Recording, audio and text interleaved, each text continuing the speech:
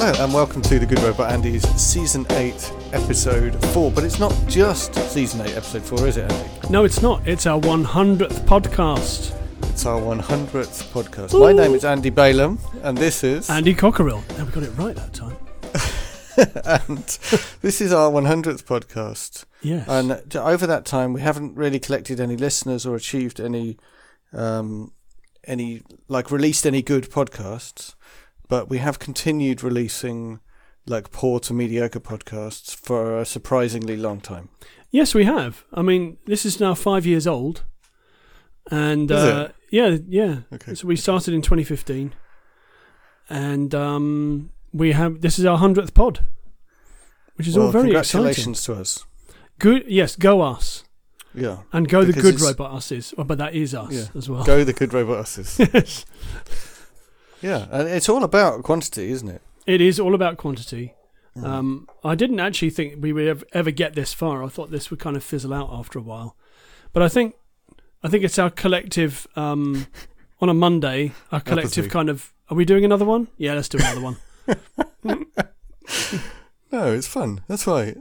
We started doing it because it was going to be fun. Yes. And we did it because it was fun. Yes. And we've continued doing it. Because it is fun. Yeah, because it is fun, yeah. And if no one wants to listen, that is up to them. Well, yes, exactly. And on that subject, we asked for input, feedback for this. We made a wide-ranging appeal. We did. We've been doing it for quite a long time. Yeah. And we've had precisely no feedback from anybody. And we had one attempt at gathering together other podcasts to celebrate. Which failed. Which failed, but I think it was an honourable failure. A couple of podcasts genuinely attempted to attend. Yes, they did, yeah. One other podcast actually turned up, so well done to them. Yes. That was the Disc Dump. Yeah. The Disc Dump podcast, we can highly recommend it. If you were listening to the last episode, there was a little advert for the Disc Dump podcast. Oh, was there? Oh, excellent. Yeah. Yeah, I cut that advert together. We recorded it and I edited it. Well done. Thank you. Oh no, that's the advert for us that the Disc Dump will put on their podcast. Oh yes, no, but we played one for the Disc Dump. The Disc Dump. The advert for the Disc Dump we put on our podcast. Yeah, the Disc Dump is most excellent. I've listened to quite a few of theirs lately. They're currently, well, at least they have been counting down or running down the Masters of Horror series, which I do not envy them at all, because it sounds to me like they're not very good films. We only do really films that we like. When we first started, we thought we would probably do some that we didn't like. Yes, but you know, I guess we've done some that I don't like. But I think that Simon Brew of Film Stories podcast and Film Stories magazine, self-published magazine. He says, I don't do snark. You'll find plenty of snark on the internet, but I don't do it. And I think that's right. You know, you can find that somewhere else if you want it, but we don't do it here, really. I tell you what, when we run out of good films, we'll do a bad one. How's that for a deal? Well, I think that's a good deal. We will find an absolute stinker and then tear it asunder. Only when we've worked our way through all the good films. Yes, all of them.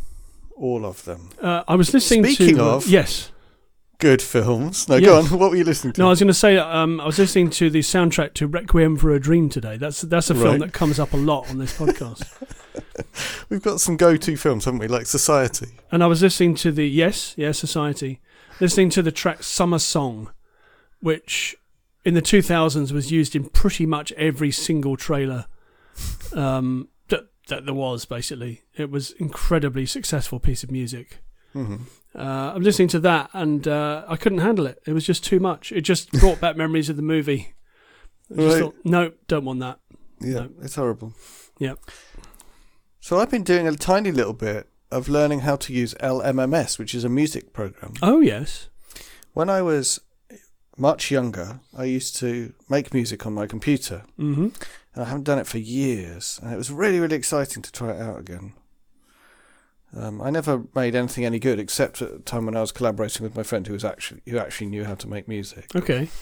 That was a lot of fun. But yeah, it's been really fun trying it out again. Cool. I've been excited because I didn't know what programs there were. And that's called LMMS. Yeah.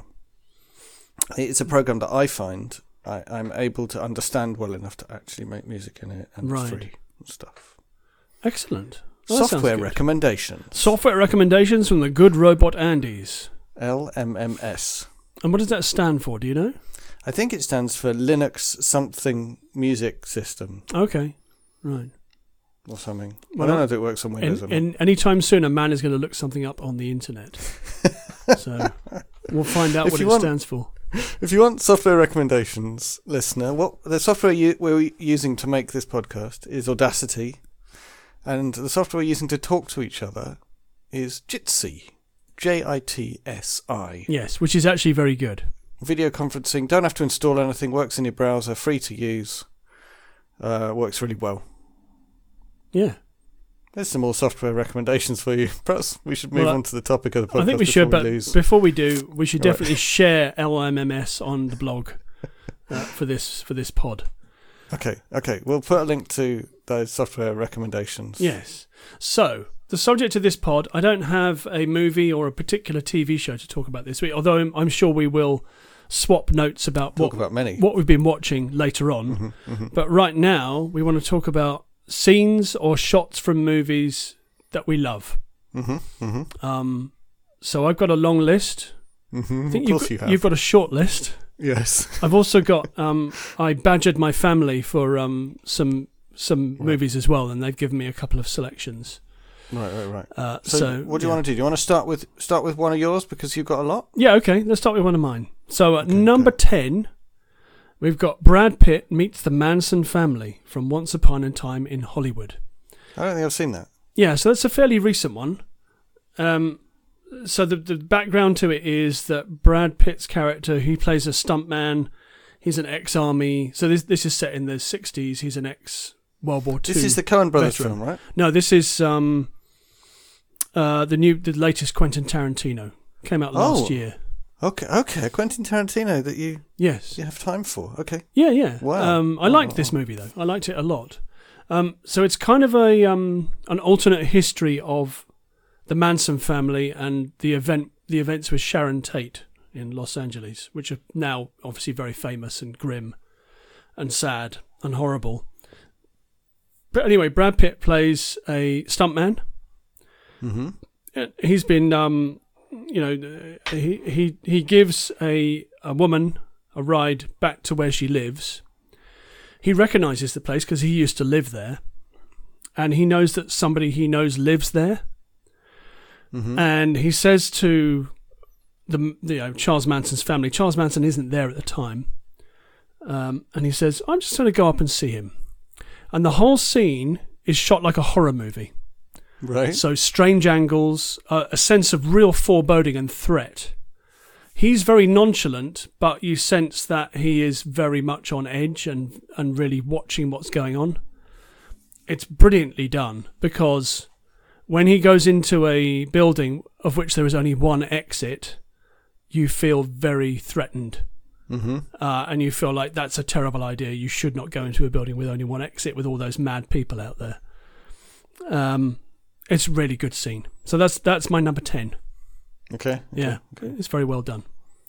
Shall I do another one? You're making me think of all kinds of things. Yeah.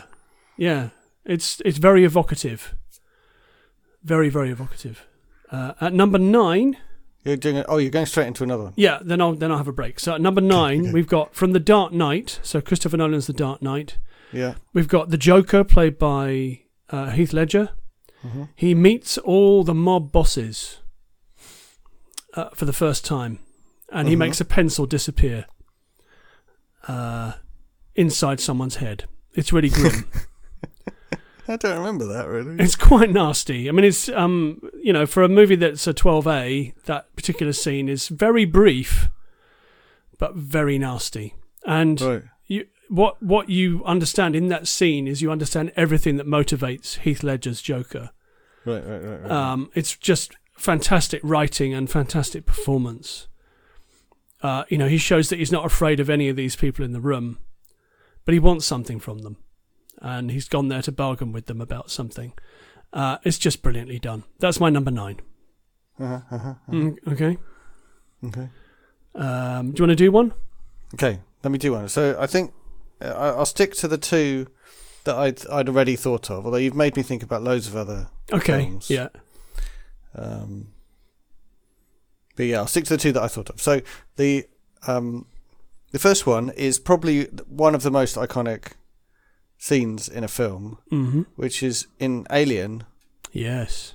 When she's finally face to face with the alien.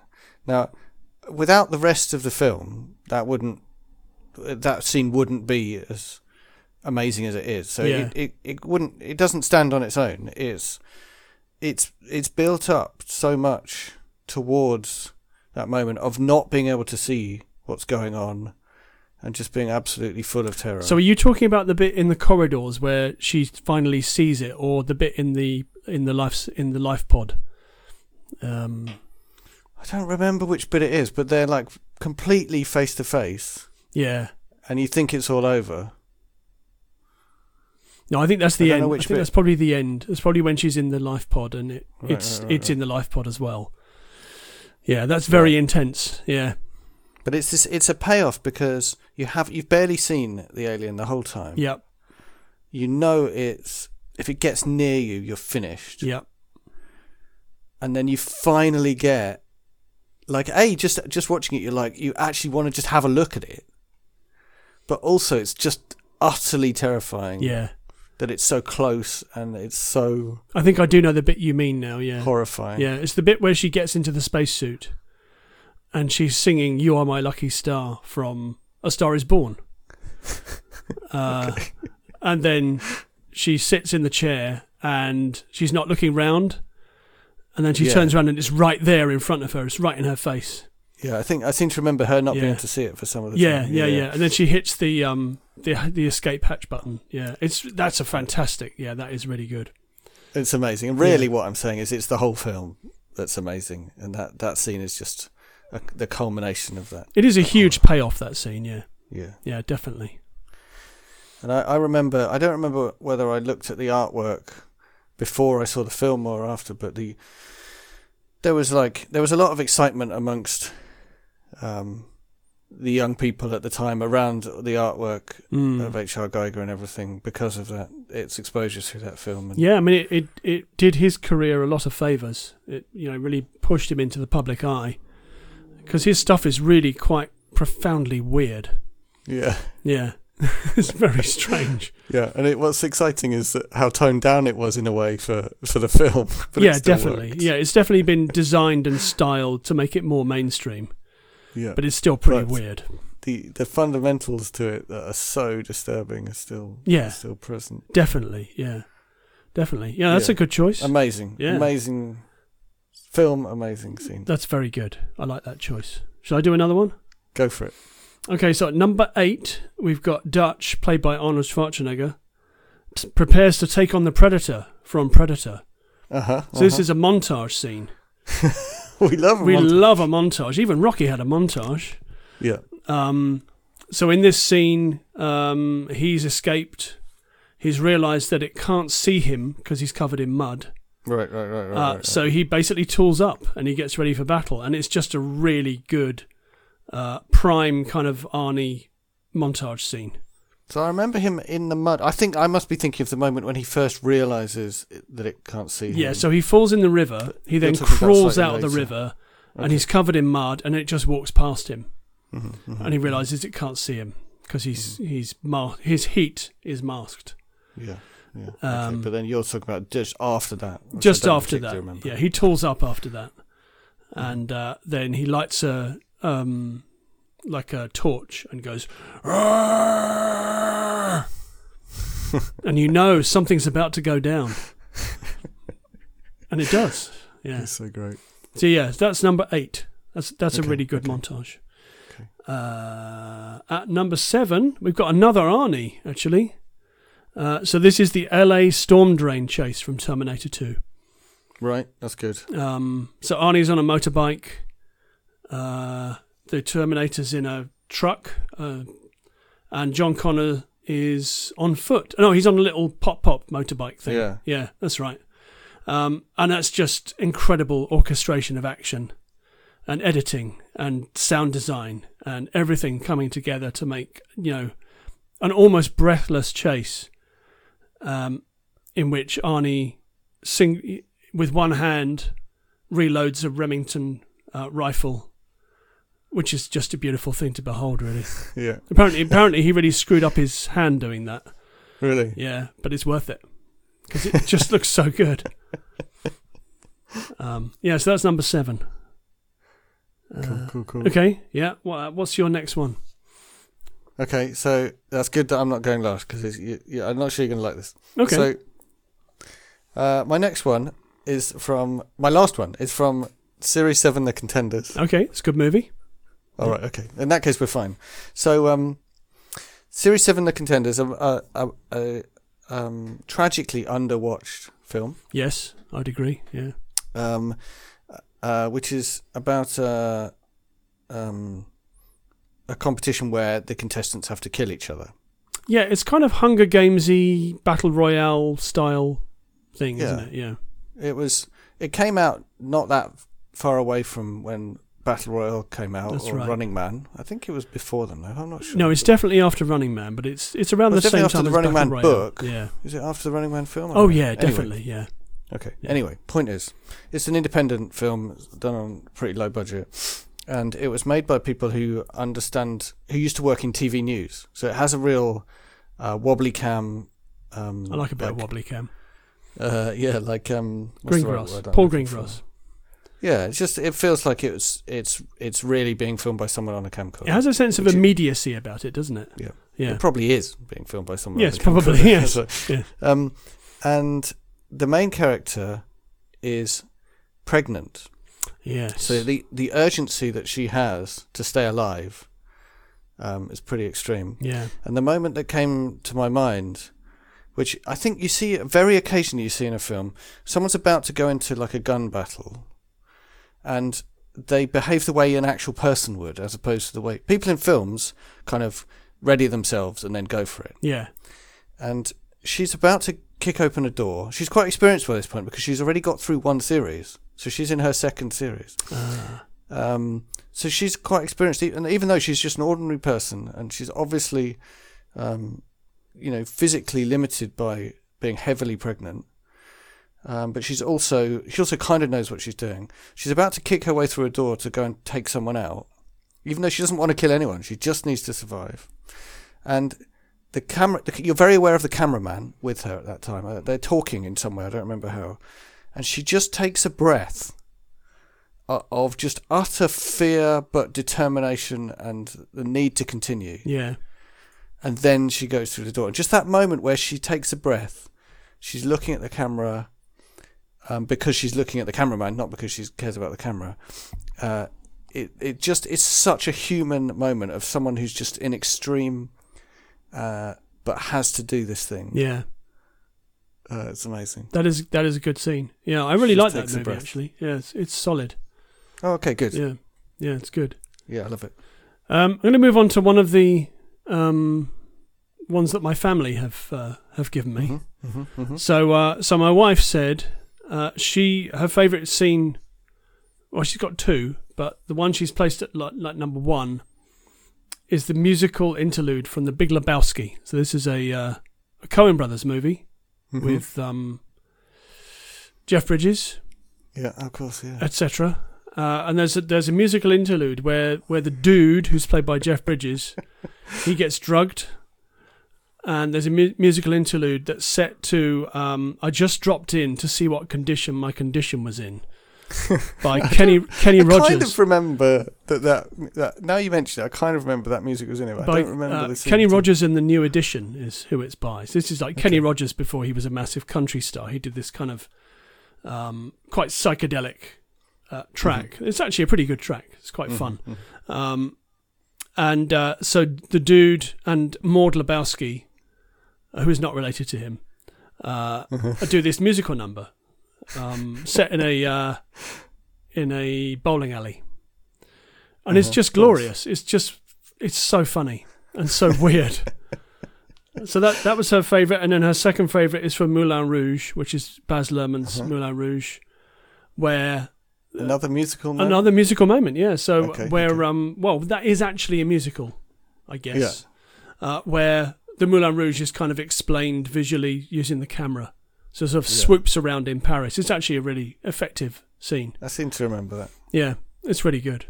Do you have a favourite musical moment? Do I have a favourite musical moment? Yeah.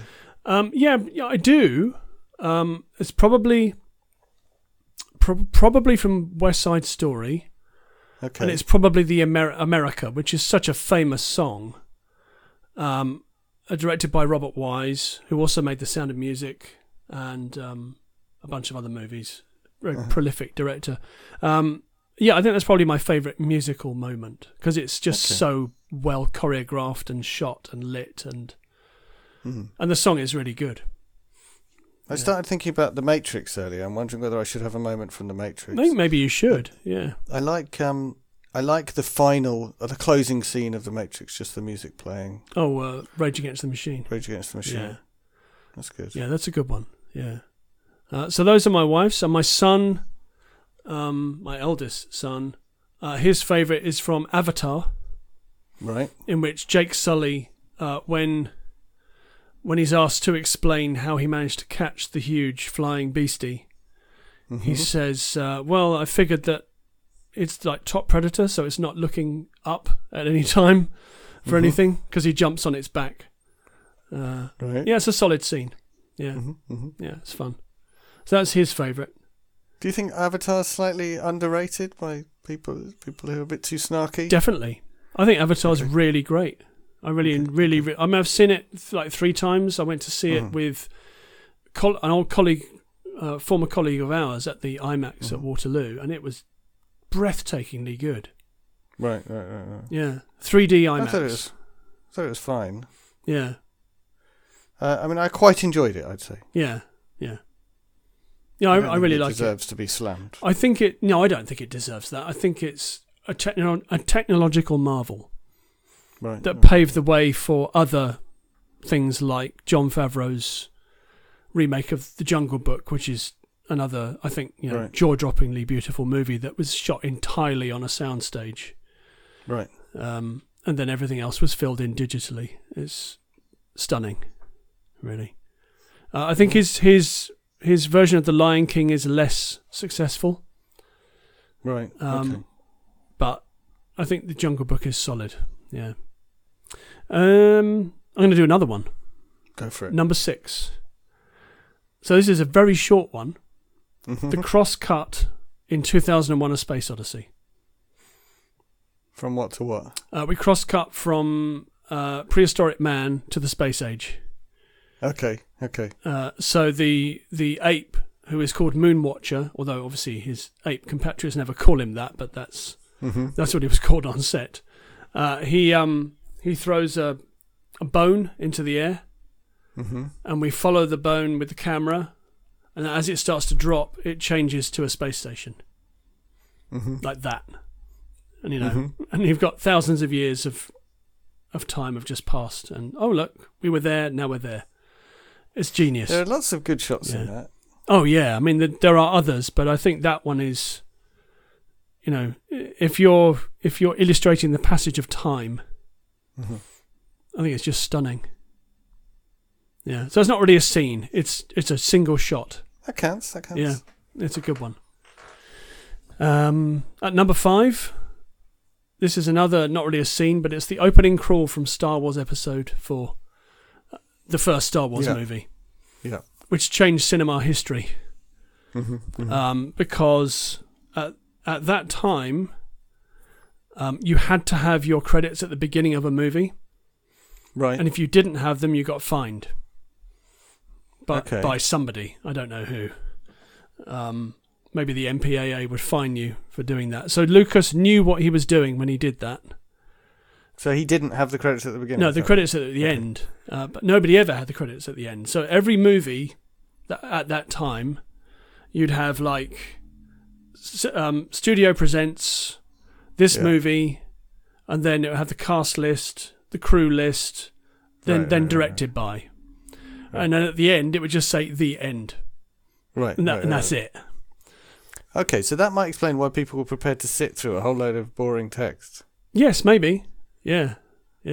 But also, if you went into that movie and you were one of the first people that went to see it and you had no idea what was coming, and it says a long time ago in a galaxy far, far away, and then it goes ba-bam, and you're straight in, you'd be like, whoa, this doesn't happen in movies. So, the movie that changed everything, really. Because the opening shot is also... is incredible. Pretty amazing, isn't it? Yeah, massive spacecraft. Immediate illustration of the power imbalance between the goodies and the baddies. Exactly. Just through the visuals. Yeah, but actually we don't know who is a goodie or a baddie at that point. But we have to guess it's the small ship because that's the way things are usually portrayed. Yeah. So that's number 5. At number 4, we've got a John Carpenter movie that was actually on our top 30 horror movies. Right. And it's the blood test scene from The Thing. I was going to say, it was The Thing that was in the 30, wasn't it? Yeah. So this is a scene where things have calmed down a bit. Somebody's been shot, and they're all sitting in the rec room. And MacReady decides that he's going to test everyone's blood to see if they're human. So he's got a Petri dish, and they take a sample from everyone. They're tied up. Takes a sample, and he puts it in the Petri dish, and then he scorches it with like a piece of wire. He puts it in front of the flamethrower burner, scorches the blood to see if it tries to defend itself. And he goes through almost everybody, does himself, he does the doctor, does a couple of other people, and then... he does this one and it jumps out of the Petri dish and you're like, whoa! That's a great scene. Yeah. That's one of my favourites. Yeah. That's very good. Number 3. I can't really be doing with The Thing. Okay, fair enough. Yeah, well, you're not alone there. It didn't do well at all when it came out. It wasn't what people wanted to watch. John Carpenter, like seems to have good ideas that he then turns into boring films. I disagree. Like Vampires. Yeah, Vampires is bad. Yeah. I mean, I think late period Carpenter is not good, but I think The Thing is definitely his high point. Okay. Yeah. I think it's lean and almost perfect as a movie. It's just boring. It's not boring. I have to take issue with that. I have to take you to task on that. So it's not boring. Okay.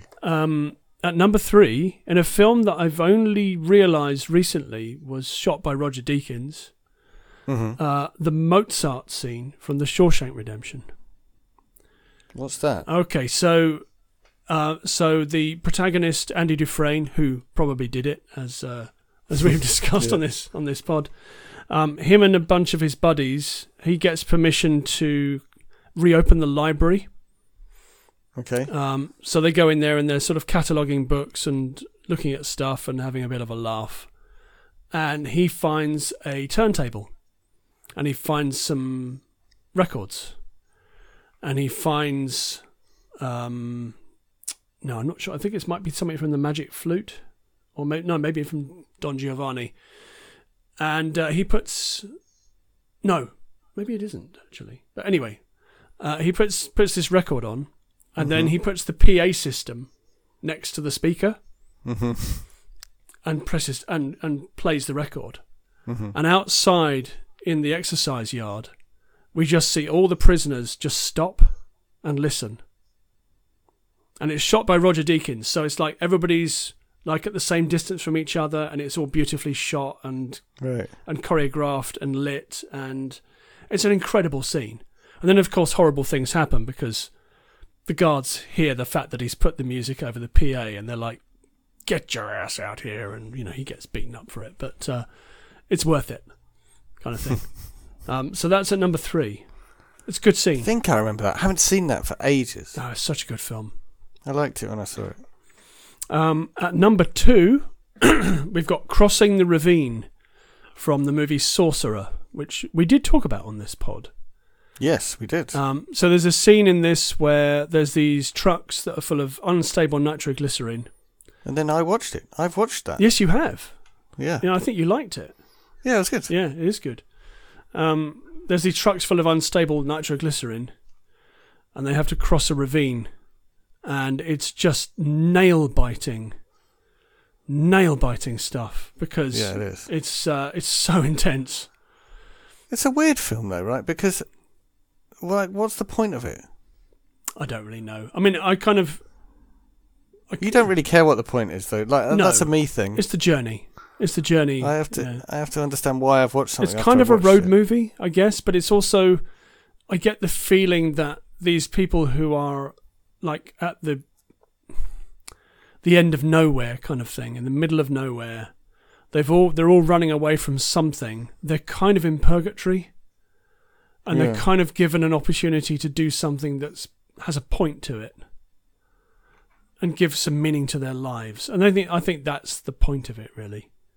Because they're not nice people. No, but they're being asked to do it? something that is actually quite righteous, to cap this oil well that's raging fire in the middle of the jungle.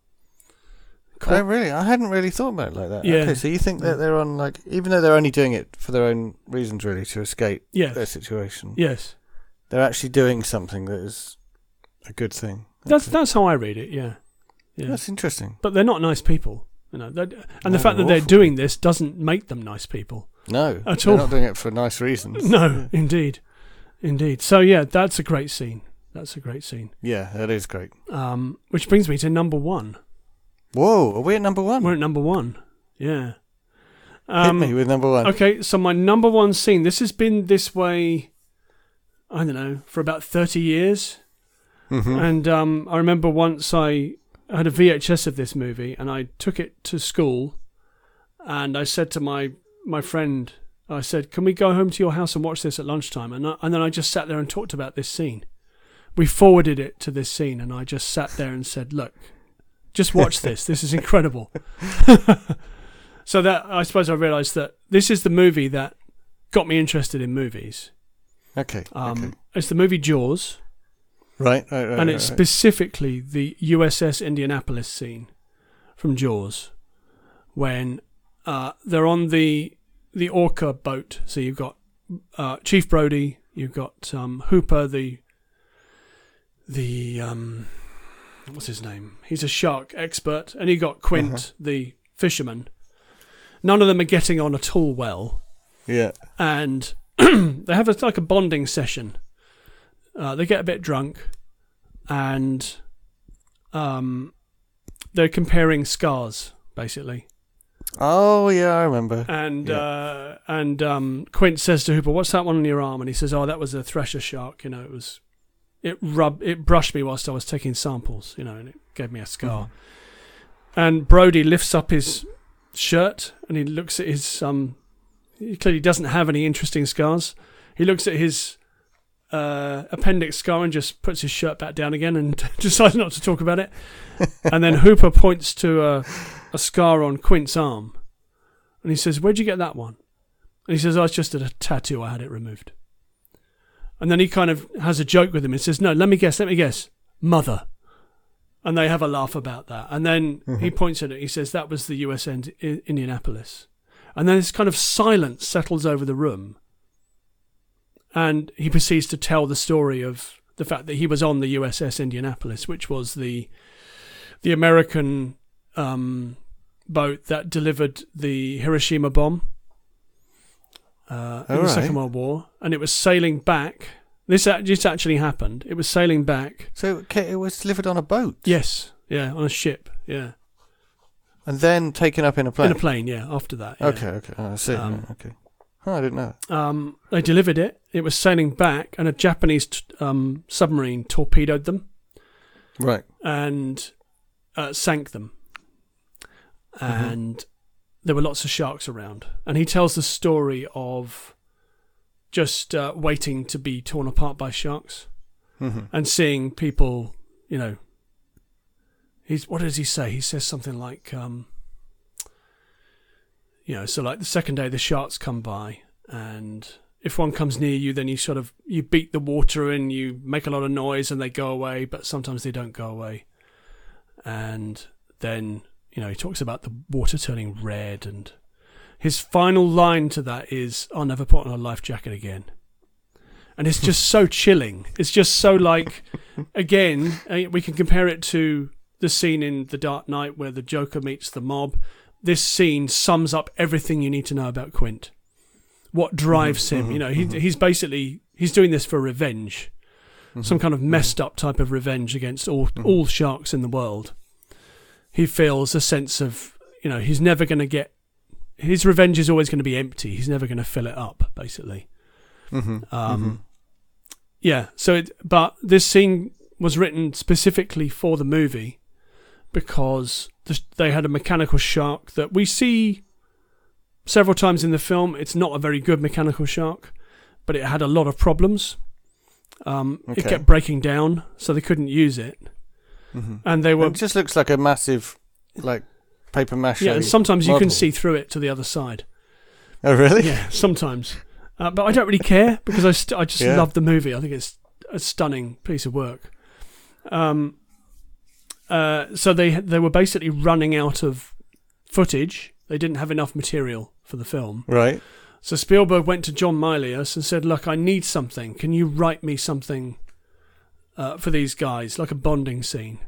Right, so they wouldn't have had...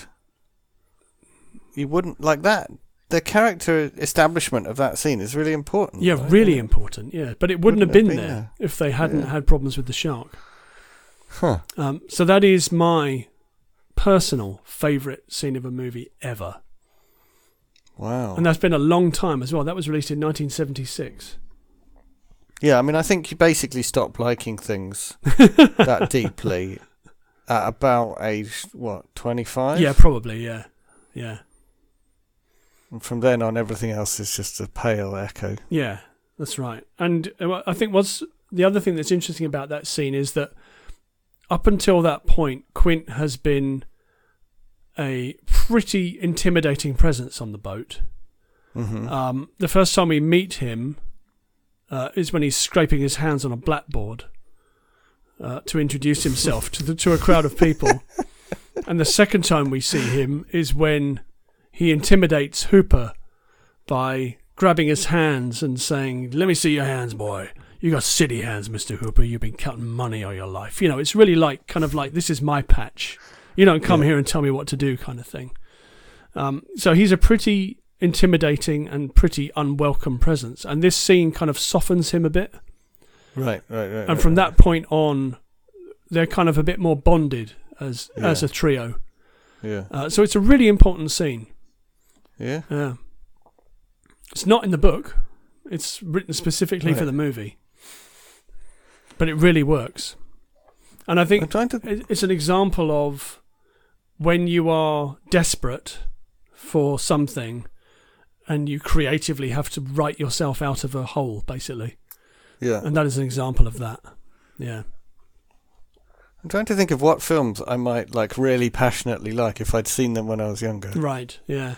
I'm wondering, I actually think, on reflection, I've only seen it once, but I think I like it more now than I did when I'd just seen it. Mother. Like that, like the more I think about it, the more I'm just so glad I watched it and just found it such a great experience. It's an incredible film, isn't it? Yeah. But did it leave you thoroughly wrung out at the end though? Yeah. Yeah. Like totally exhausted and confused and. But I would gladly watch it again because it's just such a virtuoso piece of filmmaking. Yeah, I think I'm ready to watch it again. Yeah. I think. Yeah. Yeah, it's brilliant. I mean, I enjoyed Noah as well, even though it's barking mad. Yeah, no, it's like a really profound. Like Noah's weird because it's so light in a way, but also like really profound. Yeah, really profound. Yeah. And you know, comes from a place of someone who is quite devoutly. Well, Darren Aronofsky is Jewish, and it comes from that place. You know, but it is also a really great piece of filmmaking. The thing about Mother that I'm interested in is he said that was about Adam and Eve. Yes. And I can't completely understand what he means by that. So I'd be quite interested to watch that again. Yeah, and see if you can pick up on it. Think about it. Yeah. But yeah, it's a very, very... Yeah, Mother is pretty amazing. So Michelle Pfeiffer, she's so Isn't amazing. she great in Mother, though? Yeah. Yeah. Yeah, she really She's is. quite sinister. Yeah. Yeah. Yeah. In fact, everybody who comes to the house is quite sinister. Yeah. And then it all goes barking mad. And actually, there's a bit later on in the film when the house is being destroyed. It's a bit like our house at the moment. Yeah. It's a bit of a mess. Right. So there we go. That was my top 10. Excellent. And that was your top 2. And I dropped some in there from the family as well. So other films I feel like I should mention after having heard that. Yes. The Hole. That's a good I don't one. know what scene I'd pick, but I really like The Hole. Yeah. A Nightmare on Elm Street. Yep. That's a good one. I mean, and there's scenes like the scene where all the blood like spurts out of the bed That's onto the just ceiling. mad, isn't it? That's is that when Johnny Depp gets killed? I think that's him. I I think that's his death scene. Right. Yeah, it's really gruey. And I was also thinking of The Wicker Man. Yeah. I mean, there's only one scene you'd pick from The Wicker Man, The which end. is the final scene. Yeah. Because it is just so visceral. Yeah. Yeah. And then what's the original found footage in a forest? Oh, Blair Witch. Blair Witch Project. Blair Witch. Yeah. Maybe not original, but yeah. It made me think of Blair Witch at some point as well. There Yeah. must be scenes in that. There's the scene where you're looking up at the snot dripping out of her nose. That's pretty good. Yeah, I mean it's so real, isn't it? Yeah. I was telling my son about that Blair Witch Project the other day and what a pioneering piece of viral marketing it was. Yeah. Very, very clever. Yeah. Yeah. Yeah. Has he seen it? He hasn't, but I think he should. I think that it's A bit too scary. apparently he watched The Shining the other day. Right. Which was reclassified 15 last year. So All right. I would say Blair Witch is scarier than The Yeah, I think The Shining. Depends Shining- what scares you. I think The Shining is disturbing rather than Yeah. scary. But Blair Witch is pretty intense.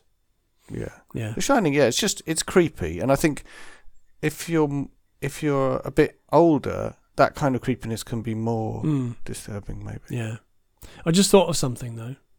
Oh yeah. A scene, a shot. So there's the shot in The Silence of the Lambs when Mhm.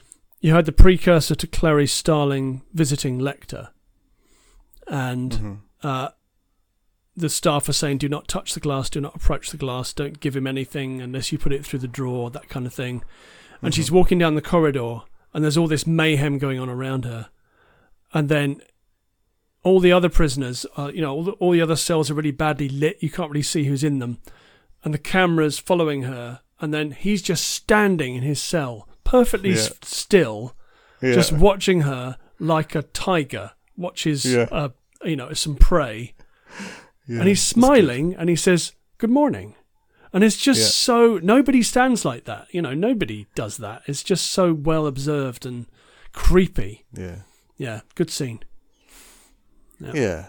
That's really good, that. Yeah, definitely. Sir Anthony Hopkins is good, but also, without her performance, it would be nothing. No, it would be nothing. It wouldn't have been the hit that it was without that counterpoint, without the innocence and the kind of driving force of wanting to do good. The counterpoint to his just thoroughly evil portrayal, which even though he is urbane and, charming, he's a killer. He's a psychopathic killer. Yeah. And yet we still feel some admiration for him when he carves someone up. Yeah. There we go. That's all I got for movies. What have you been watching some on? computer game recommendations? Yes, please do. Still playing a lot of Trials. I won't go on about that. Okay. There's so you might have heard of a game called Factorio, where you have to build a factory. I have heard of this, yes. It's very popular. Well, I haven't been playing Factorio, but I have been playing a game that's inspired by Factorio called Shapes.io. Called Shapes with a Z. Tractorio, which is about building a tractor. No, it's called Shapes.io. Okay. It's Shapes with a Z. Shapes.io. I think you have spoken about this before. Really? Yes. Oh, sorry. Yes. Anyway, that's really good. Okay. And a game that I've only played a tiny bit of, but I found quite entertaining, which I definitely haven't talked about before. It's called Watch Dogs Legion. Oh, I've heard of this. it's really new, so it's like super expensive. Okay. But my friend bought it, so I didn't have to. Nice. It's a standard like you can go around beating people up and shooting people thing, which I normally don't really like. Like a Grand Theft Auto style thing. Yeah. The reason I don't like games like that is because they often feature horrible violence against women in a really normalised way. Yes. I didn't see any of that. I don't know whether you get any of that. I only played a bit of it.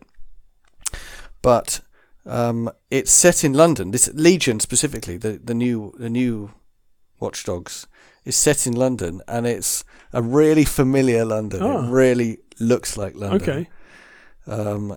And you can there's the cars are right. They drive on the right side of the road. You can drive around and smash into things and break the speed limit. And That stuff. sounds like fun. It's really fun. And it really reminds me of a game called The Getaway that I used to play. Yeah, I which remember was you set in talking London. about that. Yeah, I think you had that on PS2.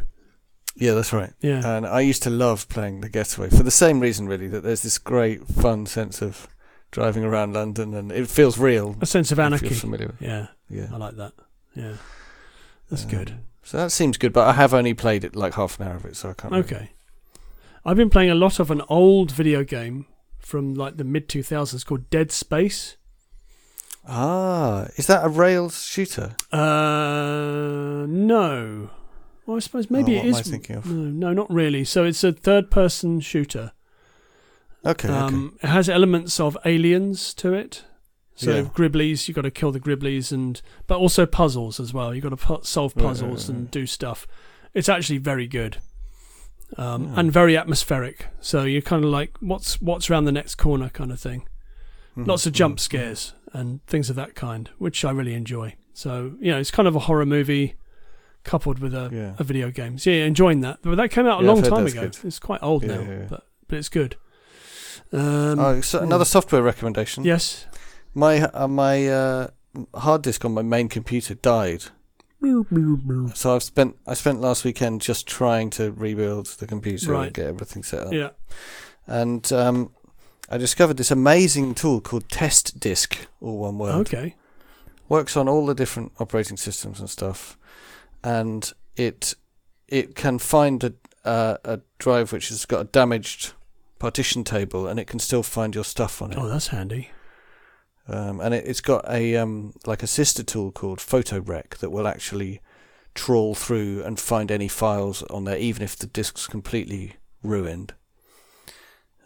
So I've been trying to recover stuff off that drive. And is this free? Completely free, open source. It's called Test Disk, just all one word. Test That's Disk. a very useful piece of software. Yeah. Yeah, so highly recommended. It's really easy to use and stuff. Yeah. It's amazing.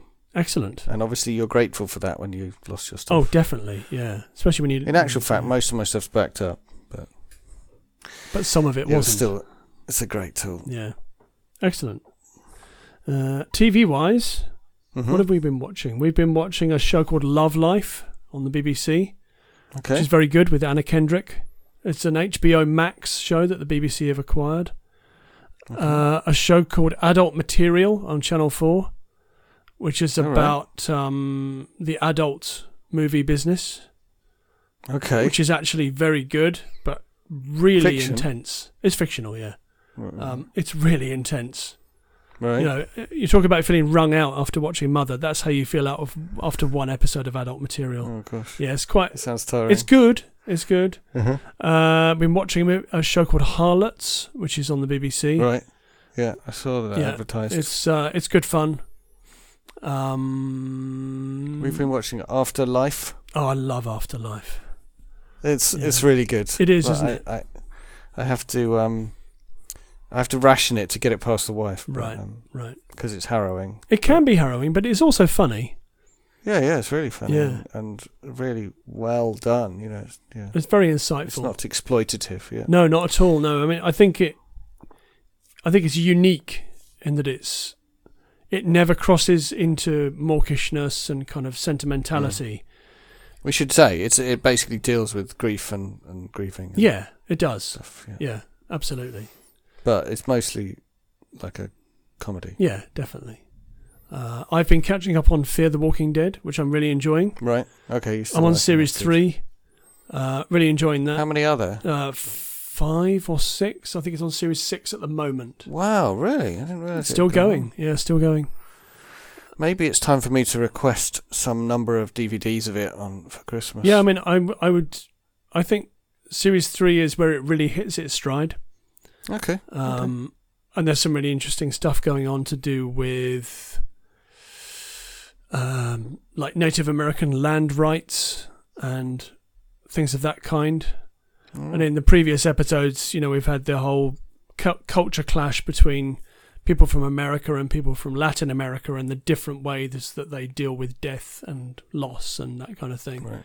And in fact, to be honest, in the last few episodes, there hasn't been a lot of zombie action. It's mostly been about character-based work, which is interesting. So yeah, enjoying Fear the Walking Dead a lot. Catching up with Star Trek Discovery, which I've seen before. Watched the new Borat movie on Prime, actually. Okay, how was it? It was okay. It's not as good as the first one. Okay, I don't think I've seen the first one. It has its moments. I certainly admire Sacha Baron Cohen for the stuff that he does. But it's not quite funny enough. Okay. Yeah, that's the problem with it, really. But I still have admiration for him. Yeah. Right. I'm planning to watch the new series of His Dark Materials. Yes. Having really enjoyed the first series. Yeah, I enjoyed that. It's a really solid adaptation. Yeah. Yeah, the visuals, the texture of the visuals is amazing. Yeah, it's good. Yeah. So I'm looking forward to that. Yeah, the first episode's out at the moment, but it is. Yeah, we recorded it the other night. Yeah. But I'm expecting that to be excellent. Yes, most excellent. Otherwise, haven't watched a movie for a while. Mostly been TV. Mainly because there isn't much new stuff coming out on disc. I told you I saw Tenet. Yeah, we've done that. Yes, and you enjoyed it. Did you watch it more than once? No. Just the once. I'd like to watch it again. I would like to watch it more times. Yes, because it was so good. And in order to understand it. Yes, definitely. I enjoyed it, but also... I think that if it had been released in a normal year, it would have done incredible business. Because people would have just gone back straight away to go and see it again. I mean, it was number one for a long time, but it didn't take as much as it should have done, just like everything else, really. But it'll make that back on DVD, I'm sure. I'm sure it will, yeah. Definitely. That's all I've got now, actually. Yeah. Cool. Yeah. I did a bit of nervously watching election results websites. Oh, I was basically refreshing constantly until Sunday morning. Yeah.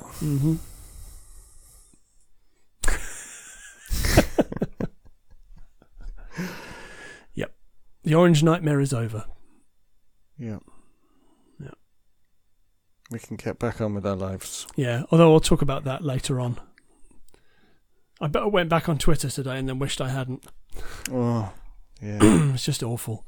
I thought, well, now that's happened, maybe things will be better, but they aren't. There's that American expression, trash fire. Yep. Which I think is really good, and it just comes to my mind as soon as I flick back onto Twitter. Twitter is basically a bin on fire. Yeah. Someone's just put some rubbish in it and then set a light to it. Yeah.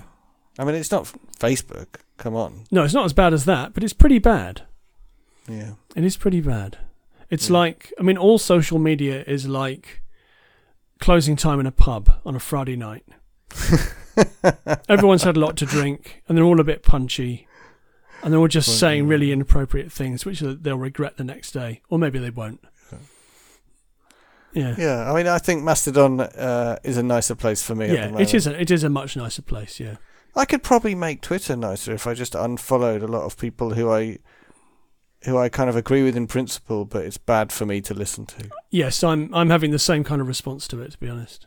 I had a cull a little while ago of people who I admire a great deal, but were not really doing me any good.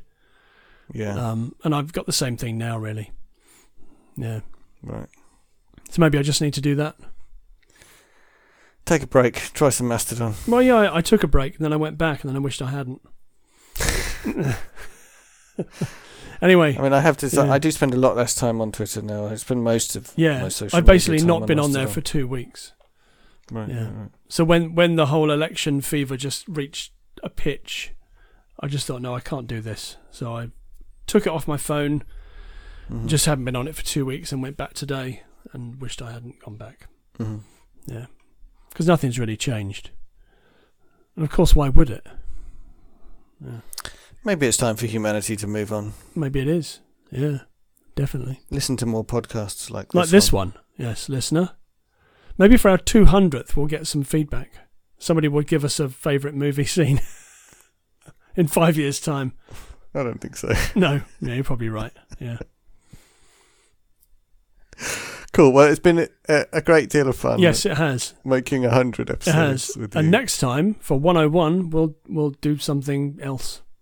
It won't be this. Maybe it'll be a tech podcast. Oh, wow. Yeah. Maybe it will. Yeah. Maybe it will. Maybe it will. We What haven't should done one of talk those about? for ages. Should we talk about sometime? I'd probably need some prep time, but should we Yeah. talk about how to use what tools you can use to preserve your privacy? That sounds very good. Yes. Maybe. Yeah, I think that's of interest to people. If there's indeed anybody listening. In theory. Well, it's definitely of interest to me, so let's do that one. Right. Yeah. Right. All right. We'll have to plan it. Yeah, okay. we can do that. Yeah, cool. All right. Thank you very much. See you later. See you next time. Bye.